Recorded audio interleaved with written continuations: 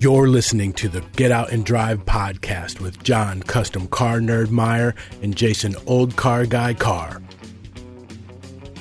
We'll be bringing you gearheads everything you never wanted to know about cars and why they should be on the road and not in your garage.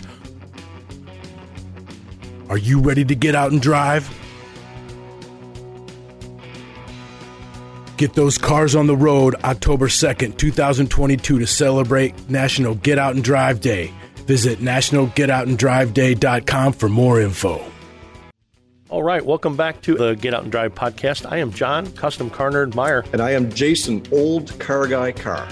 We want to invite you to join us celebrating National Get Out and Drive Day on October 2nd, 2022. It's easy to celebrate. Just get out and drive. Grab your friends and family, hop in the car, and hit the road. This year, National Get Out and Drive Day is partnering with the RPM Foundation to raise money to fund the education and training of future restoration and preservation professionals in the automotive industry. Visit getoutanddrive.com to get your free 2022 official event decal. Be sure to make a donation to the National Get Out and Drive Day fundraiser benefiting the RPM Foundation while you're there. Are you ready to get out and drive? Guys, welcome back to another great detour episode of the Get Out and Drive podcast. My name is Jason, Old Car Guy Carr. I am John, Custom Car Nerd Meyer. John, isn't it great when you pull in somewhere into a public setting that you don't want to be at and you find that one guy in the crowd who just knows a little bit of something that you like to talk about, and within the matter of about 5 minutes, you become like best friends. You can see the car guy. You cannot swing a stick and you'll find a car guy somewhere. Car guys, car girls, it's all encompassing, but absolutely. You can find them in a minute. And that's part of, when your wife drags you off, or your girlfriend or whatever drags you off into doing something you don't want to do. And then all of a sudden you find that one guy and you're just like, dude, where have you been my whole life? You're like, I want to talk cars. I want to talk this and that. We just happen to have somebody here tonight that is that guy, and I'm pretty excited to start picking his brain. Carl Anthony, welcome to the Get Out and Drive podcast. Oh, John and Jason, thank you for having me. And as we are fond of saying over at Automoblog, we came for the cars, but we stayed for the people. And the car business isn't really the car business. The car business is the people business. So you can always teach the car stuff.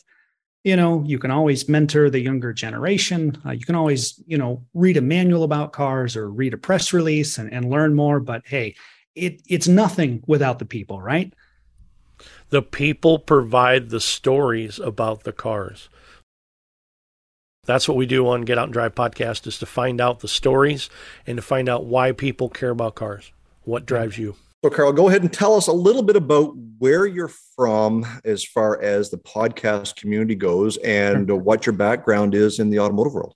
Yeah, sure. So I grew up in rural Iowa, Northwest Iowa to be exact. And there's only 3 types of vehicles that exist in that section of the world. And that's a Dodge truck, a Chevy truck, and a Ford truck. And you were one of those 3. And then maybe there was like a minivan, because your parents had a minivan, but basically you were a truck person. So went to a small college called Iowa Western, which is in Council Bluffs, just the other side of the Missouri River from Omaha. I got a degree in radio and television. So I spent a good part of the early to mid 2000s in commercial radio around the Midwest, stations like KIWR, KEZO, KJN, Kello FM.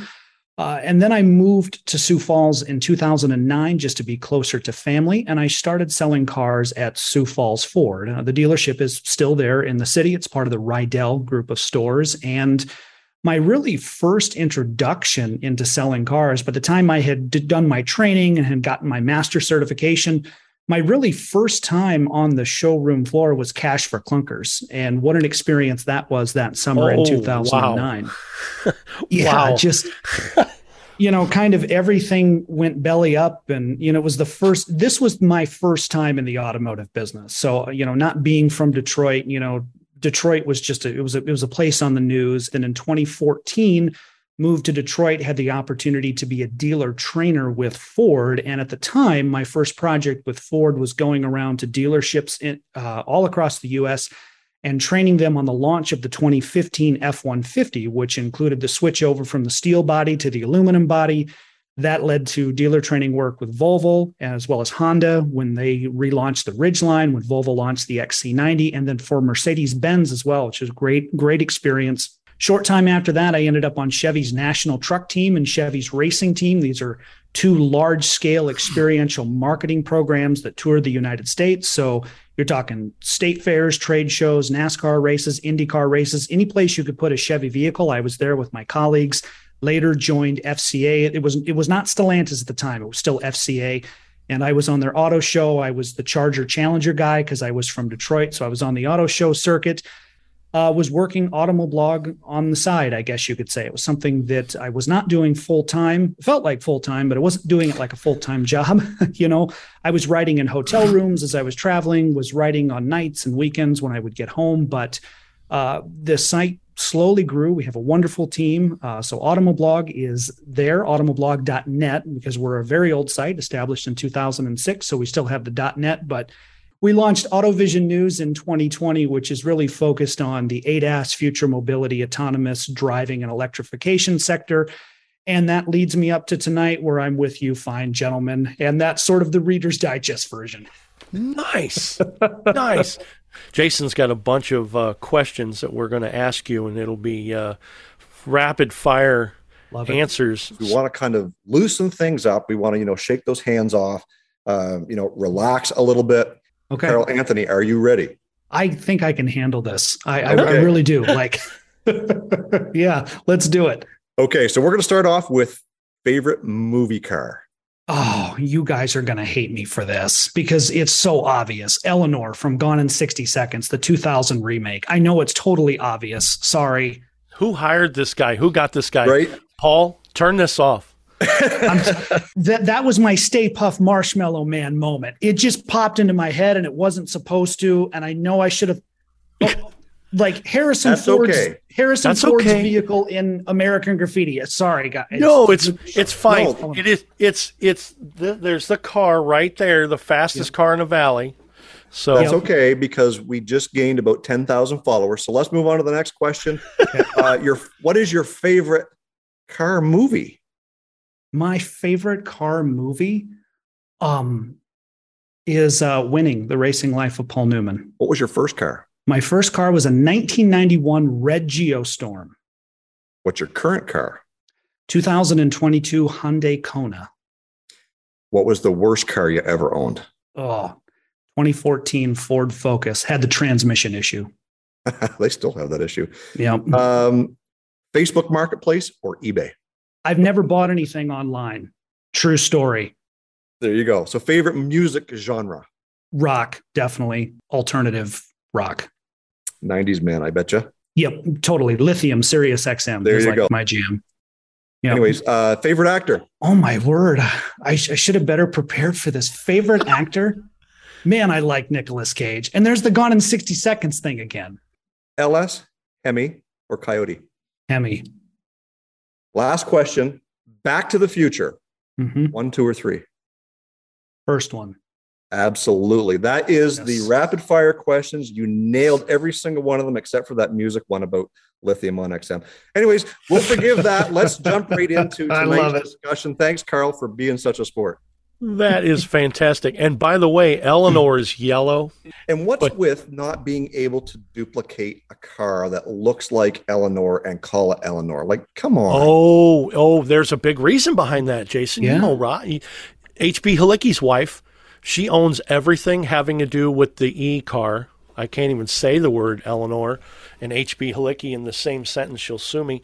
But having everything to do with that, it's as bad as the Batmobile. And people were making so much money off of making gray Eleanor clone cars. She had to put a rein on it. And she did. And she found one company, and they are licensed to make Eleanor cars. It's terrible that this is the world that we've come to, that anybody on the planet can go out and make themselves a General Lee clone. Yep. And everybody is accepting of it as long as it's a 69. Well, sure. And not a 70, please. Burt Reynolds' Bandit car, the General Lee, the Bullet. These are all iconic cars that people can go out and clone all they want. but yet you take one of the most movie famous cars, Gone in 60 Seconds, the E car, Yeah. and they poo-poo it. If I had a DeLorean to go back in time, just even a few minutes, I Right. might change my answer here. No, Because- there's no changing. Oh, You get one shot. That's why it's rapid fire.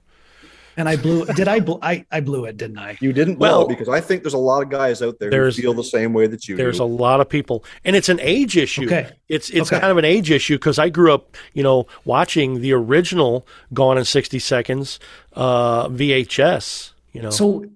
So do you guys do this when you watch movies with cars in them? Like you're constantly evaluating where you're like, wait a second, those sound effects don't make sense. I was watching, it was in a hotel somewhere checking in one time when I was traveling on the road. I don't remember the TV show, but they had a TV on in the lobby and there was some chase and like the bad guy was driving a Toyota Tacoma, but as he would accelerate, there was a sound of a turbo. And I'm Right. like, Toyota Tacomas don't have turbos. So if there's ever a car movie or a movie with a car in it, like I am not the person you want to sit with because I'm constantly evaluating it. No, and I know we've said it before. You watched the chase scene from the movie Bullet. Now, after the Mustang crashes and it slides off the road for a bit, then he backs up and he keeps on going, and you hear the second gear pop, and then a thing RPM, it keeps on going. That is the sound bite that they use in Smoking the Bandit. Really? Go back and listen to it 110%. It's not kind of sort of like it. It's ripped. It is the exact sound bite. Okay. So now that we're going down this rabbit hole. Oh, dude, So- go down the rabbit hole. Okay. I've got a shovel ahead of you. Yeah, Let's do it. Okay. Now that we're going down this rabbit hole, I want to pick your guys' brain here because a couple months back, we did an article on Automoblog that was the 10 best car movies on Amazon Prime. And let me just preface it by saying there's a lot of great car movies on Amazon Prime. So we said in the article, Tony Baraz, who wrote it, we just kind of said, look, this list is by no means exhaustive, right? But we did not put Fast and Furious on it at all. One, because Tony hates that movie. So we said, like, look, if we're going to do any movie list for Automoblog, no Fast and Furious make it. That's kind of the unofficial rule. So what do you guys think of that series? Fast and Furious? Yeah, I think it's slow and ridiculous. right. And I've told my wife before, if you see video of me and I'm holding a Pepsi watching the Fast and the Furious, secretly that means I've been kidnapped. Well, I need to chime in here and Please. self-admittedly admit that I've probably watched up to the first 6. And That very much surprises me, Jason. so, well, you got to remember, I'm so much younger than you. I'm so much younger than you, John, that those movies appealed to my younger generation. No, I'm kidding. John and I aren't that far apart, but at the end of the day, Oh, I think the idea, hear me out, behind the Fast and the Furious movies was to do exactly what we are doing here tonight on this podcast, and that is to get the image, get the history, or get the spirit of cars enlisted into the younger generation. And I believe that that's what that movie series did, Yes. and will continue to do, because apparently they're still going.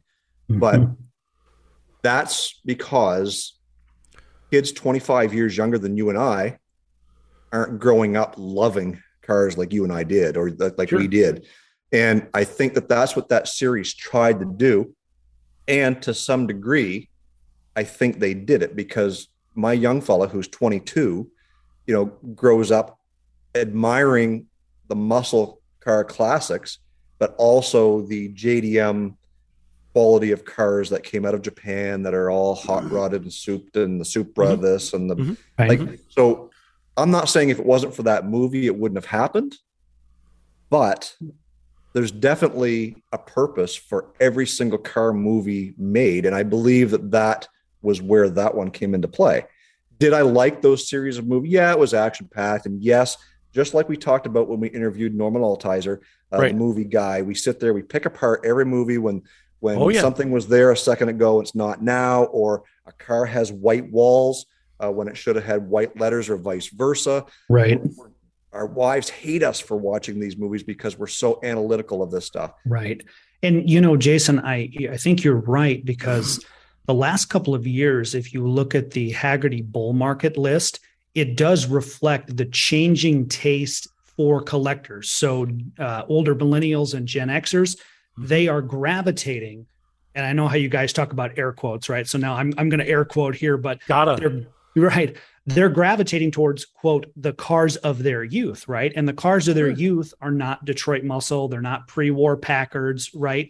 They're the cars like the Acura Integras and the Dodge Vipers of the world. So I think that there are a number of video games at that time that helped influence that. And so this new generation of collectors, they get a little bit older and they say, that's my car, right? That's the car of my generation. And the collector car hobby is alive and well. And there were some rumors, I think, for a while that floated around, and I don't know where they came from. And maybe you guys heard this too, but that, the love of driving is dead, or that, and I just don't think that's true. I think when you look at these younger generations that are going after their version of collector cars, I think that it's like the hobby is just reemerging in new ways. People are always going to love to drive, and at least I hope so anyway. Yeah, I hope so too. And I can just remember that everyone's brain absolutely fell out when Hemmings had an Astrovan. They had an 87 Astrovan, and they put it on the cover of their magazine on purpose, because they said this 1980, whatever it was, 84 or 87 Astrovan is now a collector car. Look, I know everyone wants to get out and drive, but it's been difficult with the price of gas lately. But get out and drive doesn't have to mean physically driving your ride. Get out and drive means sharing your auto repair skills with the next generation. Hashtag, what drives youth? Get out and drive means watching a classic road trip movie or something with a cool chase scene. Get out and drive means hosting a car show or a cruise.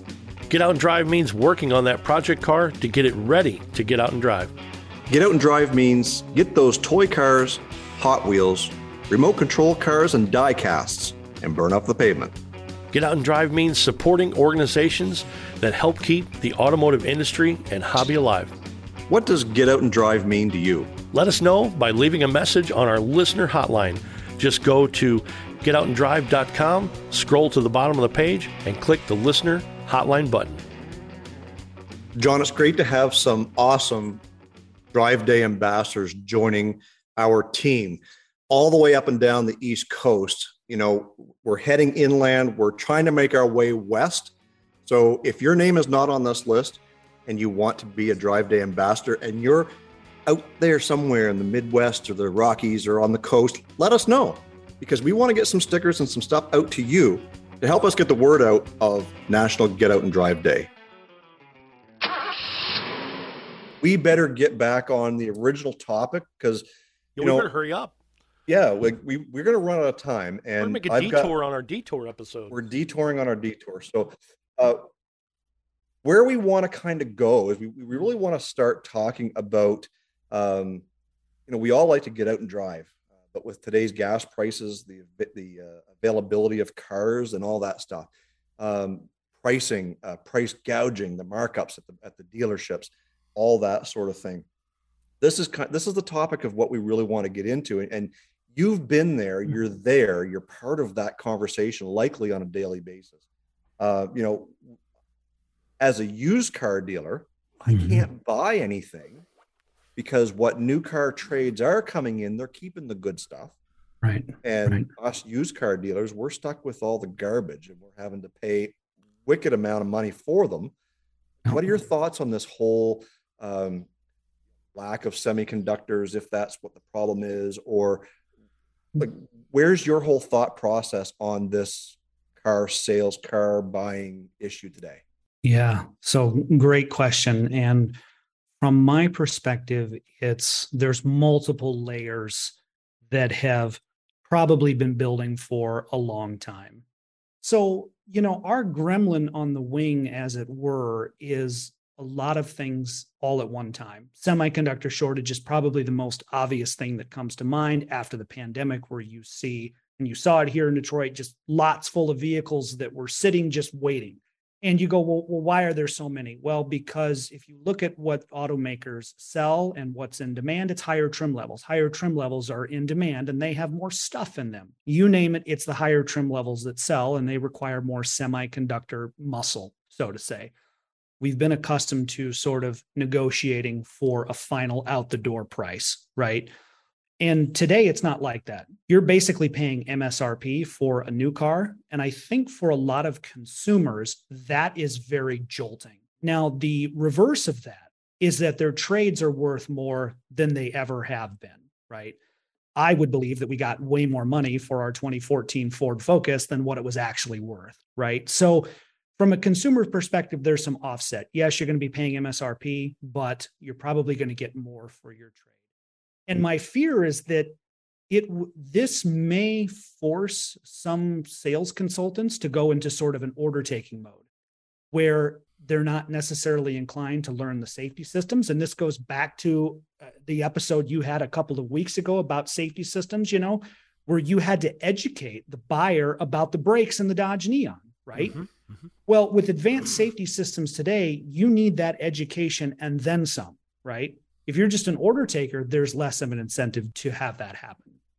Now, everything that you're saying, totally deja vu for me. Let's rewind to 1991, 92, okay. with a little company called Saturn. Yeah, okay, I'm with you. Yeah. General Motors tried doing exactly what you're doing. I have a white one and a red one and a blue one and a green one. That is a coupe. That is a convertible. Or excuse me, that's a coupe, that's a wagon, that's whatever. This is how much it costs. There's a Pontiac Sunfire if you'd like to drive that one. There's a Honda Accord if you'd like to drive that one. They had 4 comparable vehicles in their category, and they said, we will let you drive not only a Saturn, but we'll let you drive these other vehicles, and then we'll let the cars decide what car you want to buy. If you want to purchase it, that is what this costs. These are the options. This is package A, this is package B. You get these 6 colors, get the hell out of my dealership. That's what General Motors did with Saturn. Do you think it worked? Yeah, no, I don't think that it did. And I think if you read Bob because Lutz, that was an order taker situation. It was drive through. You came through and you said, I'd like a number 4 with cheese, and you got a car. And Bob Lutz talks about this in his book, Car Guys versus Bean Counters. I've got that book right here next to me. It's a great book. And he talks about how Saturn was never profitable for GM, despite there being, high hopes and expectations for it. Right. Yes. And John, you might be looking for a different car than Jason is looking for. Right. Like Jason might only need a base trim model truck. Like that might be all he requires, So, that conversation is different than you if you're looking to purchase a 3-row SUV because you have to haul your kids and family. So they're talking about this thing right now. How do we have not just your typical used car salesman, but how do we have true product specialists at the dealership who can put meaning to all these packages and all this terminology without being, forceful and being like, okay, Jason, what's it going to take to get you in this car today? That system is gone. That system is outdated. That system is long gone. You realize that the dealership across the street, who's your competitor, they're in the same boat too. So there's not really an incentive to be customer centric. And again, I'm not picking on any one dealership, but this is the feedback that I have heard, from our readers from Automoblog. That's like, I feel like the customer service has gone downhill. I think there's a lot of lessons to be learned. What transpired in the past, whether you're looking at Saturn, whether you're looking at, and you guys talked about it in the last episode, changing technology and educating consumers with regard to that, right? I think there's a lot of value in looking at automotive history and then understanding that the buyer who's up and coming is drastically different than you and me, and probably drastically different than most people that read Automoblog on a daily basis and most people that listen to this podcast. It is a drastically different audience that wants different things. How viable that system is in a new era is yet to be determined. And I think there's a lot of people that are looking at ways to, enhance how that customer interaction takes place. That's why a lot of this stuff is taking place online, where you're doing 90% of the process online, then you're just going to the dealership simply to pick up the car, or it gets delivered to your house. Exactly. That's what I was going to say. You got the Carvanas and the this and the that, and this is a whole different rabbit hole that we could kind of trail down for quite a while.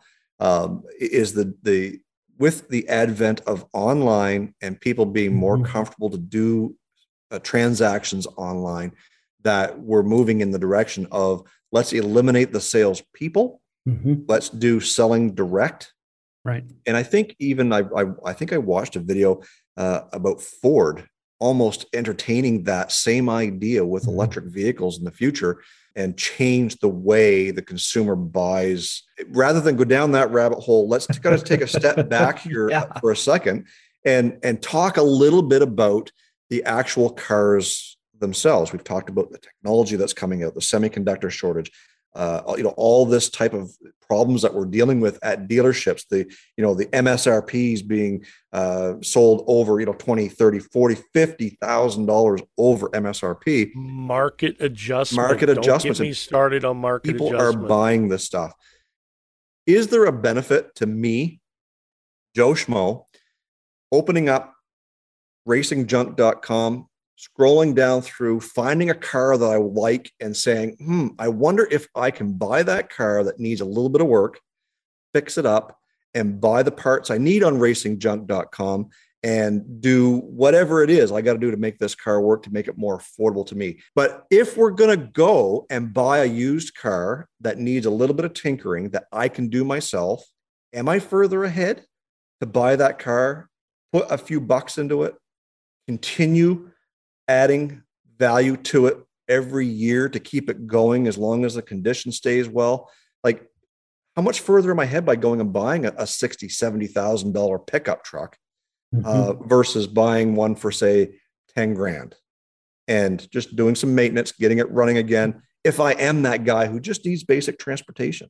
Such a good question. And I think that, again, I think that for the average Automoblog reader, I think for the average listener of your program and viewer of your program, it makes sense because they have some technical competencies already, right? So maybe they have parts already in the garage for it, right? If they're a longtime GM person, they might have stuff lying around. So if they get a Silverado that's 10 years old, right, they may have stuff on hand. They may have experience working on those vehicles already. They may be able to get parts at a discount through, a friend or something like that. So for some people, it may be beneficial for them if they can do the work themselves and they don't mind trading the time for the money, right? For a majority of Americans who live in an apartment, they may not even have a garage. They might have a carport. They park outside. They're not super proficient with cars. Even if they have a trusted mechanic, it may take them a lot of money to fix because they got to pay somebody else to do it. If you've got the mechanical competencies, by all means, you will probably come out ahead. And if you don't care about driving something late model, that's fine. I mean, my wife and I were in that boat. Our 2014 Ford Focus, basically the wheels fell off of it. I mean, not literally, but that basically we said, look, we're going to drive this car till the wheels fell off of it. I mean, the transmission was hanging on by a thread. There was an oil leak. The struts were bad. I mean, it was time, right? But we were in that mindset of like, look, cars are so expensive. Unless we're absolutely forced into it, we are going to continue to baby our Focus and just limp it along until we can't go on anymore. And sure enough, that happened.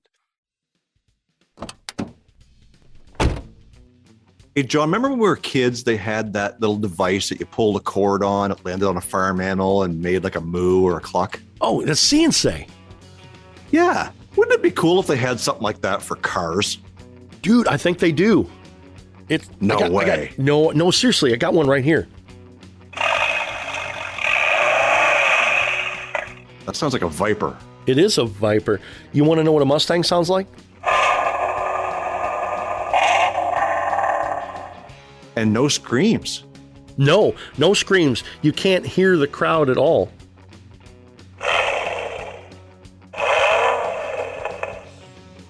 Where would you get a book like that? This book that we have is called What Cars Say, written by Rachel Alfonso, presented by Exotic Car Hacks. You can go to our website, getoutanddrive.com, and pick up a copy of your own. I'm going to head right over there right now. I think that's a fantastic idea. This is a great gift for kids or even adult children like myself. This is fantastic. Teaches kids about cars, has a really good story, and it tells about all the cars. And again, my favorite thing, this one here. Ooh, definitely Rolls Royce. It is a Rolls Royce because you step on the throttle pedal and it costs you money every time. This is fantastic. I think it's time to update my Christmas list. Definitely. Go to getoutanddrive.com, get your copy of What Cars Say. Our friends and the official marketplace of Get Out and Drive podcast, racingjunk.com, are back with another giveaway. This time, they have teamed up with S&W Performance to give away 3 lucky winners a $500 gift card. Make sure you head over to racingjunk.com for contest details. Hey, John, focus. Focus? They don't have good transmissions. No, they don't. It's like when they're always slipping. That's what I got, a Focus transmission. Yeah, you're always slipping. Oh. Your focus, for instance, at what point do we just say, enough is enough? I just can't afford to put more money into it. I'm not going to get a great trade-in value. I'm not that mechanically inclined. Like you said, it's the right person, the right whatever. At what point do we say enough is enough? I can't, I've got to do something. Yeah. So I think that when it comes to major service bills that are not covered by warranty and you did not anticipate them, right?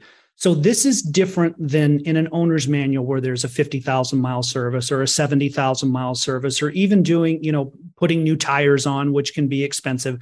This is beyond that, right? This is, a transmission failure. This is something catastrophic where it will be multiple thousands of dollars.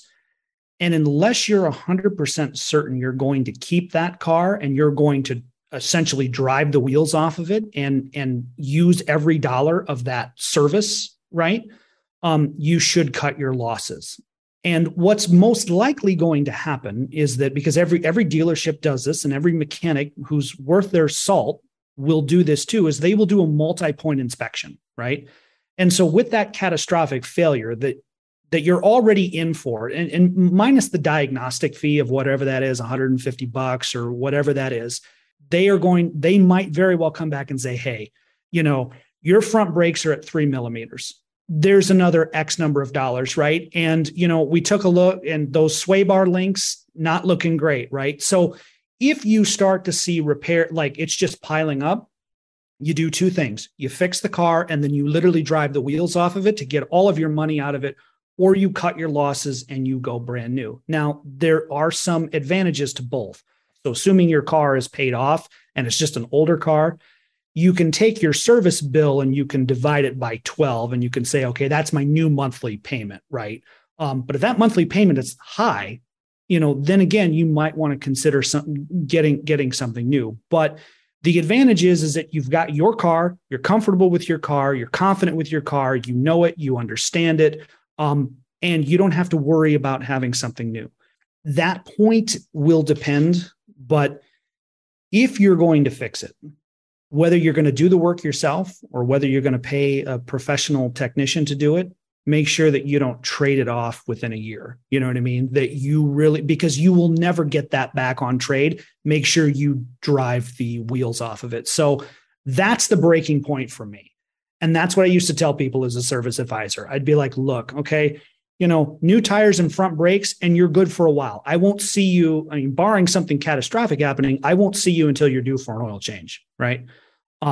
That's fine. That's livable. That's doable. But if you're looking at something where you're like, look, this is a down payment on a late model vehicle. And, so if somebody would go, well, yeah, I got a lot of miles on this vehicle, but I don't travel anymore for work. I don't commute anymore for work. I live closer to where I work. I'm probably only driving about 8,000 miles a year. He just described every one of my cars. It was like 2 years ago. It was I'm sorry. Thanks, COVID. It was 5 years ago. I put a $1,500 transmission in a 94 Suburban that I paid $250 for. That's just how I roll because I'm mechanically inclined. And now my newest car is a 1994, and I've got an 89 Jeep. And I think Joanne had to come in and correct you. She did. She did. I had just gotten the Jeep at that point, and she reminded me that it's an 89, and we bought that vehicle specifically. It has manual locks, it has power steering, power brakes, but manual locks and manual windows and fixable manual everything. Right. And that's really it. That's the main reason we bought the car, because we're like, do we spend a decent amount of money on this 89 Jeep, or do we spend a whole bunch of money on another vehicle that's got all the bells and whistles and it could break in a year?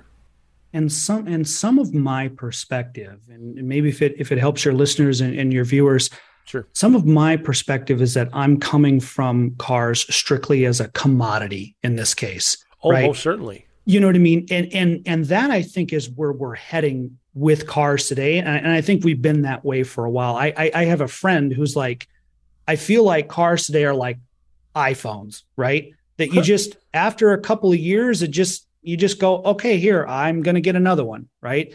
Planned and there's not the obsolescence. Right. And there's not so much of an emotional attachment, So I guess my answer is really kind of more predicated on the fact that you have a car now and you're at that breaking point where there's a ton of repair bills, but you're not super emotionally attached to it. And you're like, okay, I'm just going to get something new. Right. But I will say, I will say this, like, my favorite vehicle I've ever owned was my 2005 Ford Ranger. Okay. It was an FX4. It's not anything that's going to make like a Hagerty hot list or anything like that. But, I ended up driving the wheels off that truck, and I loved it. And the only reason why I got a new F-150 is because by that time I was working at Sioux Falls Ford. Like, if I had that Ranger now, I would be like, yes, that was my first real Ford truck. Great memories in that truck. That was a truck I had all through college.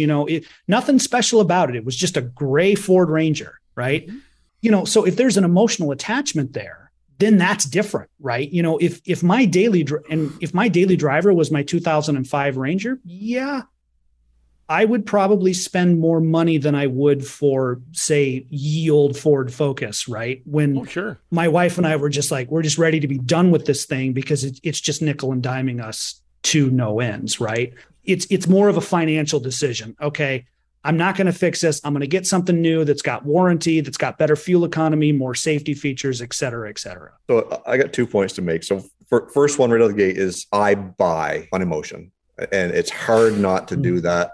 I buy it because I like the look, I like the style, the comfort, the whatever it happens to be. I buy on emotion. That's why I have too many vehicles, and my wife gets mad at me. But back to what John said about, buying the 89 Jeep with the manual everything. I mean, to me, that's a smart buying decision, to buying a vehicle with manual everything, especially a Jeep, because you need not to have to fix those things that fail regularly that Jeeps had back in the 80s. So yeah, I get that. Today, I mean, almost everything comes power windows, power locks, and probably cruise control, tilt, all that as standard equipment. Yep. So if you're looking for the non-power nothing, you're likely not going to find it. So I think as we move forward in society, to find out what works best for us, is the car going to be a commodity? Is it just basic transportation? Is there a specific need for it? Do I need the GPS, the backup camera, the collision avoidance, the lane departure, blah, blah, blah? Right. Or am I mechanically inclined enough and knowledgeable enough to go out and buy that 25, 30-year-old relic that I can put a few bucks into, I can spend, some money on some tools and fix it myself and keep that thing going? But, like the idea is that the cars today are just cookie cuttered out. There's no emotional value to a lot of people. It's just basic transportation, and it's to get them from point A to point B. And I think that a lot of the insight, Carl, that you shared with us tonight for our listeners is great information for them to move on and make some of those informative decisions on, am I buying on emotion? Am I buying for a necessity? Is it a specific purpose on what I need, either this pickup or cargo van or minivan or little piss pot, whatever it happens to be? Right. Is there a specific purpose in their mind? And I want to thank you for enlightening us, for having that knowledge to share with us, because obviously John and I don't have it, to share with our listeners, and having you be a part of that and sharing that information, I think is going to help people make a lot of well-informed decisions moving forward.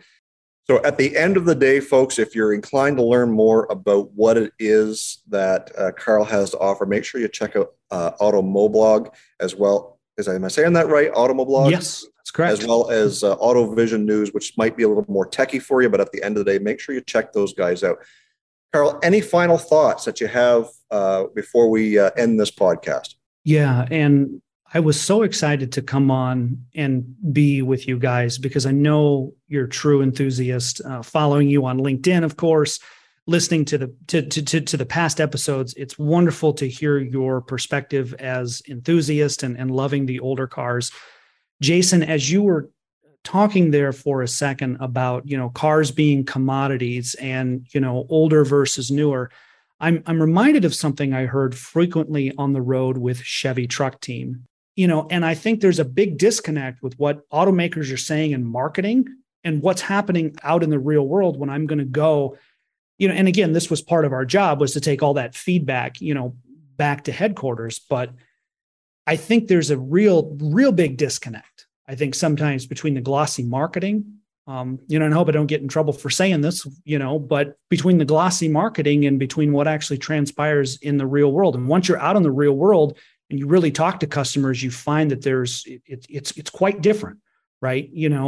Yes, everybody wants a crew cab and everybody wants a nice truck with leather. But again, for a certain portion of the population, that's not what they need, right? They need something rugged. They need something durable, that if they drop a hammer or a crowbar in the back, or I grew up on a farm, you fix fence all the time, right? So you always have your fence supplies, because you always have to fix fence, right? And where does that go? It goes in the bed of your truck, right?